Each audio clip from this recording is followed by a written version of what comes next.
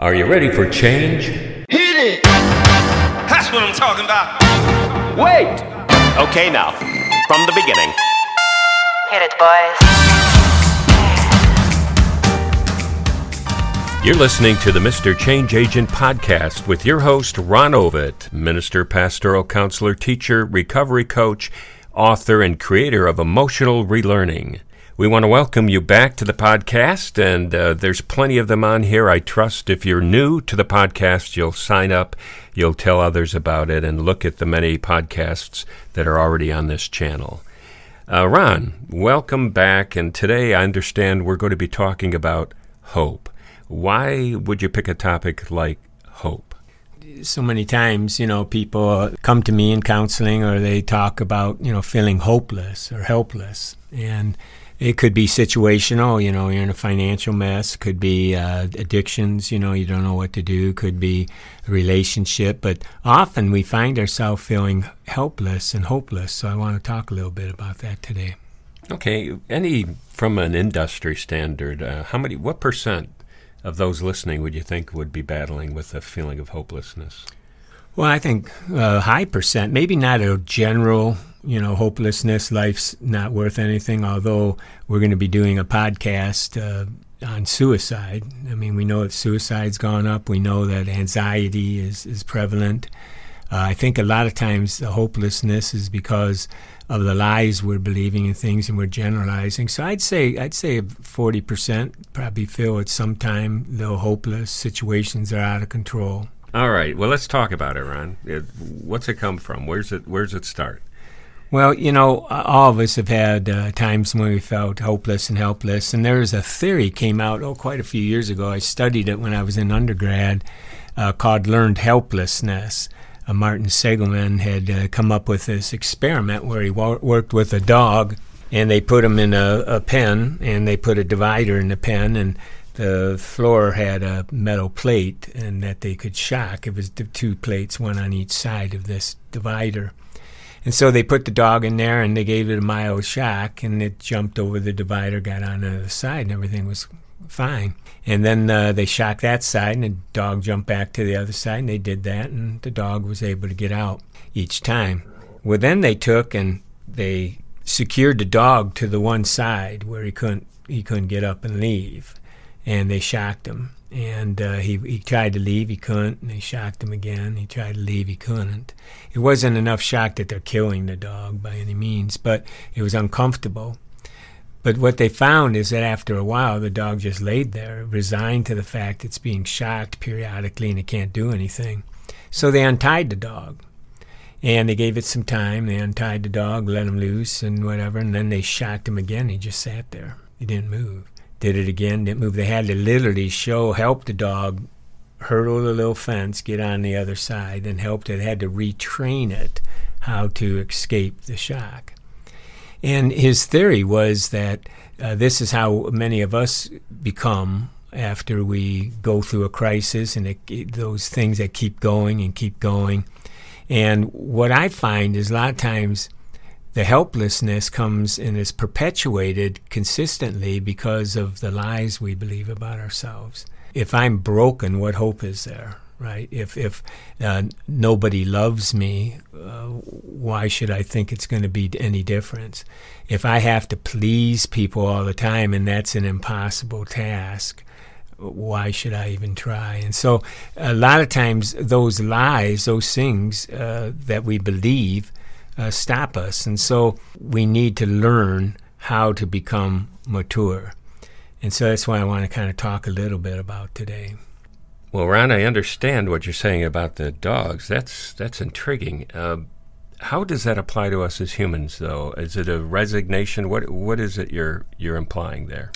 Well, let's look at it this way. When we have expectations, we all have expectations, and about different things. In fact, one of the secrets in leadership is to know how to manage expectations, right? So we have expectations in our life, and often what happens is that we get disillusioned. Things don't work out, so we get disillusioned. And then out of that disillusionment comes this discouragement. And we get discouragement, and then we start to doubt. doubt about ourselves, doubt about life, doubt about the situation. And then there's this helpless despair. And I call that a circle of immaturity, because that's not using our full mature faculties. It's not including the spiritual parts of ourselves. But it's common. I mean, it's typically how we go. It's cyclical. I mean, it's just one Right. thing leads to the other. Right, expectation, disillusionment, discouragement, doubt, helpless despair. But then there's a circle of maturity that we can strive for. And that is, we have expectation, disillusionment comes again, but then there's this acceptance. Okay, I didn't make it this time. I came in third place, Now what am I going to do? Well, I wait. There's a period of waiting, and then I adapt. Now, maybe it's in sports, and you say, well, the adaption part then is to improve, to work on the things I was weak at, look at the films, whatever it may mean. But you're looking at expectation, disillusionment, acceptance. And acceptance is harder than we think sometimes. But acceptance is really key. Now, it doesn't mean that we don't try hard or we just halfway do something and then say, well, I accept that, This is talking about something we really worked on. We had great expectations. It didn't work. Well, accepting your limitations. Well, that might be one. There's, here again, what can I do to improve when maybe the adaption part, but accepting the fact that, hey, it didn't work out this time. Accepting the fact that, he left me. Accepting the fact that, we claim bankruptcy, and no one wants to believe those things. It hurts, but there is that time when we finally have to accept some things. But then we wait. How are we different than the dog then at that point, where the dog just lays down? Well, the dog accepts. The thing is the waiting, thinking about it, pondering, and then the adaption. Okay. The adapting is the part that's different. Otherwise, the dog doubts, then helpless despair. Right. So adapting is action. To adapt means you're going to do something given the present circumstances, not just going to lay there and die. Right. You're going to do something. It Right. might be limited, you don't know, but you're going to do something. Well, there's a whole program out there called ACT, A-C-T, and it works with pain, people with pain and other things as well. And the first A is acceptance, right?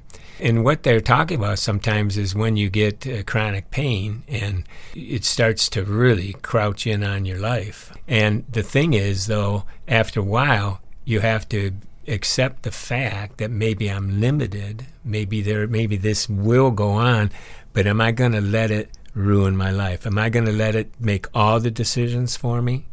What can I do? What am I going to give up all my purpose in life? Am I going to give up all? And that's that waiting part where we start to, I'm sure you're discouraged about your back, right? And I'm sure there gets times. But once you start saying, okay, I'm doing everything I can, I know it's there, it's not going to go away by itself, then you wait and then you say, okay, am I going to let life just pass me by? Well, there's a curt saying that a lot of people do, and they do it indignantly, but they go, just deal with it. Well, in a way, you are saying deal with it, but not in a negative way. Oh, no, certainly not in a but you mean putting down way, because these Right. are serious issues. Right. Everyone, that's like telling someone not to grieve, right? That's disrespectful, right? I wouldn't do that. No, there's a grieving process, when these things happen, and part of that is finally saying, well, let me give you another one. How do we do this in a spiritual sense? I call this a circle of renewal. Again, we have expectations. But the difference that we can do as we believe in God, instead of being disillusioned, because that's a powerful thing when you're thinking I'm disillusioned, the Old Testament shows us that people did a lament. They lamented. Now, lamenting is certainly expressing your grief, expressing your discontent, expressing your upsetness. Yeah, David did it all the time, and Sure. the majority of the Psalms are lament songs. Sure. So, and there's a good example. And so lamenting is stating the facts as you see them to a God who's there. Now, you can maybe think he doesn't care, but he does. When you're lamenting, you're not getting the why answers, right? But you are at least expressing your emotions, and that's important. Well, what happens then is instead of just acceptance, we surrender to him. Now, that's a huge difference.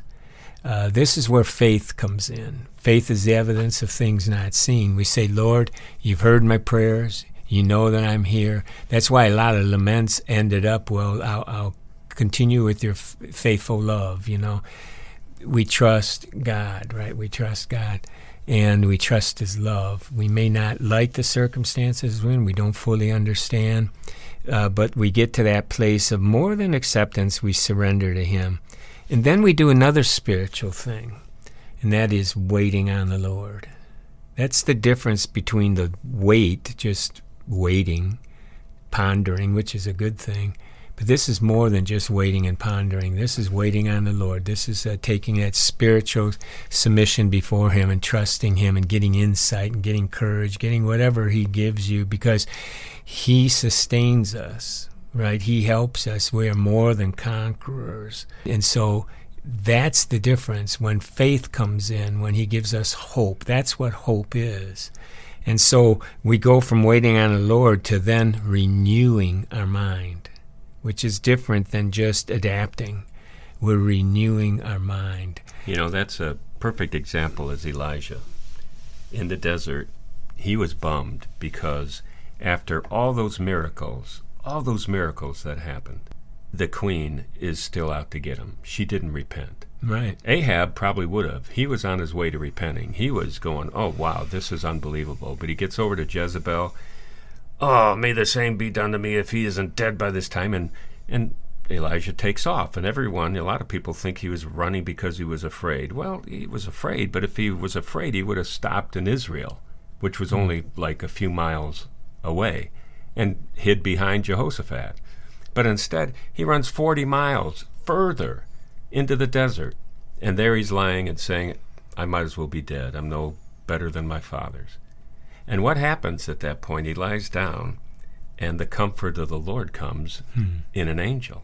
Feeds him, gives him drink, says, get your strength. You're going to go somewhere tomorrow. He gets up, takes him to a cave, and God shows him all these powerful things, the earthquake, the wind, the lightning, the fire, all that. And each time he says, I'm not in that. I mean, he's powerful, he's in it, but that's not his essence. And then comes what is interpreted as a still small voice, and there's a lot of different translations, but literally the word damam is used there, and what it means is wait. God says, I'm in the wait. God is wait. He's with us when we wait. And there are times we will have travail. It's part of it. We're going to wait. We're in the spinning, and it can't stop. That's what David lamented about all the time. Why am I still being chased? Why is Saul still after me? I've been anointed. Why did Joseph spend how many years in prison? 17, I believe. Yeah. So God is in the wait. Yeah. I think that's something we miss. Thanks, Rod. That's exactly, and that's the renewing of the mind, too. Mm-hmm. And that's why, in fact, the New Testament says that, right? And we go through all this suffering, but daily he renews our mind. And I think it's in the waiting, Rod. That's excellent. So here's some points just to finish up with this podcast. Look at your circumstances. Pray for wisdom. Ask yourself, what am I believing? What am I believing? We cope. Things become, the trouble with a lot of situations, they become our norm. They become our norm. Rod, I've worked with homeless people many times, and some I can't get. I tell them, I say, listen, if you don't stop soon, it's going to become a state of mind, and pretty soon it's your norm, and it's so scary to bust out of a norm. I've put homeless people in hotels to get them off, and by 1:30 in the morning, they're back out in the street. It's just their norm. It's scary to change the norm. And so, we need to find those lies. What's keeping us there? Get rid of them. Accept the truth. You give an example of a few lies, Ron. We have a few minutes Well, here. Nobody loves me. Or there's no use in trying. I'll always be this way. I'm a failure. Where do those come from? Are they from the past, people saying that? Are they reinforcements? Or just because you've been at it so long? Or a little bit of both. I mean, these things, this is why I teach, emotional resilience. And the first part is, about our childhood. A lot of these things come out of childhood, and they're not, I don't think the parents and that mean to do these things. But let me give an example. let's say there's a young girl that has been body shamed or something, and feels, insecure, and some people bullied her, talked about her. Now, when she gets ready to go to school, she's thinking, I'm not one of the popular people. Something's wrong with me. They don't like me. And so she's walking down the hall. And she has to go down that hall where their lockers are, to get to hers. And there they are over there, and she sees them, but then she turns her head, does the, posture of shame as she's walking through the hall. But she can't help but look again. She looks again, and there they are laughing. At that moment, she turns her head, a tear comes up in her eye, and who do you think she thinks they're laughing at? At her. Sure. They could have been laughing about anything. It could have been a joke. Yeah, they could have been laughing about the night before. They were telling a joke, exactly. But right then, she reinforced what she had already believed. And we do this thousands and thousands of times. What started off could have been mother combing her hair and said, boy, this hair of yours, no one's, boy, if we don't do something with this, just out of desperate, tired of combing the hair or something, boy, you're never going to get a boyfriend, or joking. It could have been an innocent thing. And then, of course, peer pressures, all that stuff. So those things come, and we perpetuate them. We continue to believe them, and we don't even know them. As soon as she looked, her brain didn't say, well, you're no good, you're ugly. It just went, Puh! That's all it had to say. Her brain already knows exactly what she's believing. And it's because then it's a felt experience. That's why it's so important to say, ask yourself, what do you believe? Feel what you're feeling. Feel what you're feeling. Then ask yourself, what am I believing? Because you have to focus to get it sometimes. And those things are lies. They're lies. You can take me to any room with any group of 100 people, and there will not be one ugly person in that room. You can question that. You can pull out pictures of models and say, oh, no, look at here. That person looks nowhere like that. Well, look at that person's face, or look at this. Everybody is beautiful in many different ways. But yet society has molded us. And when I tell a group of that, you should see the heads turn and down and everything. How many people don't really believe that about themselves? That they're beautiful. They're beautiful. It's hard. So those are the things. So we need to start accepting what God says about us, what's true about us. We need to get a vision. Lord, give me a vision. That's that part of that adapting, right? That's part of a renewing of our mind. That's getting that new plan. Lord, what about the future? What's the vision? The past does not have to define us. Doesn't have to define us. We can let it, but it doesn't have to define us. God gives us a do-over card, and we can do over. Trust in God. He'll never leave us nor forsake us. We can praise Him and have gratitude. Gratitude changes a lot of these things. And then, of course, we already talked about acceptance, right? Acceptance is really important. And then finally, let's be content with the real things. And when I look at the fruit of the Spirit, man, love, joy, peace, patience, kindness, gentleness, goodness, faithfulness, self-control, we can still have all those things in almost all our circumstances, so we can call upon Him for those things that make us resilient, that make us bounce back. And so, again, expectations happen. We can lament when the things aren't the way we feel they are, but then we can surrender to Him, and we wait on Him, and then He renews our mind, and we move on.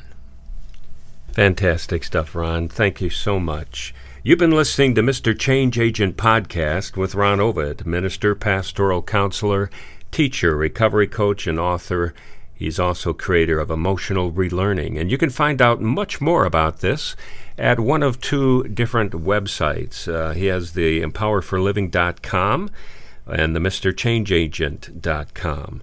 You can go to either one of those. If you want to go to empowerforliving.com, go /resources, all types of things there. You can also find him on the YouTube channel. Go to YouTube and punch in Mr. Change Agent, and that will go to that channel and all types of materials there for you to listen to and to subscribe there as well.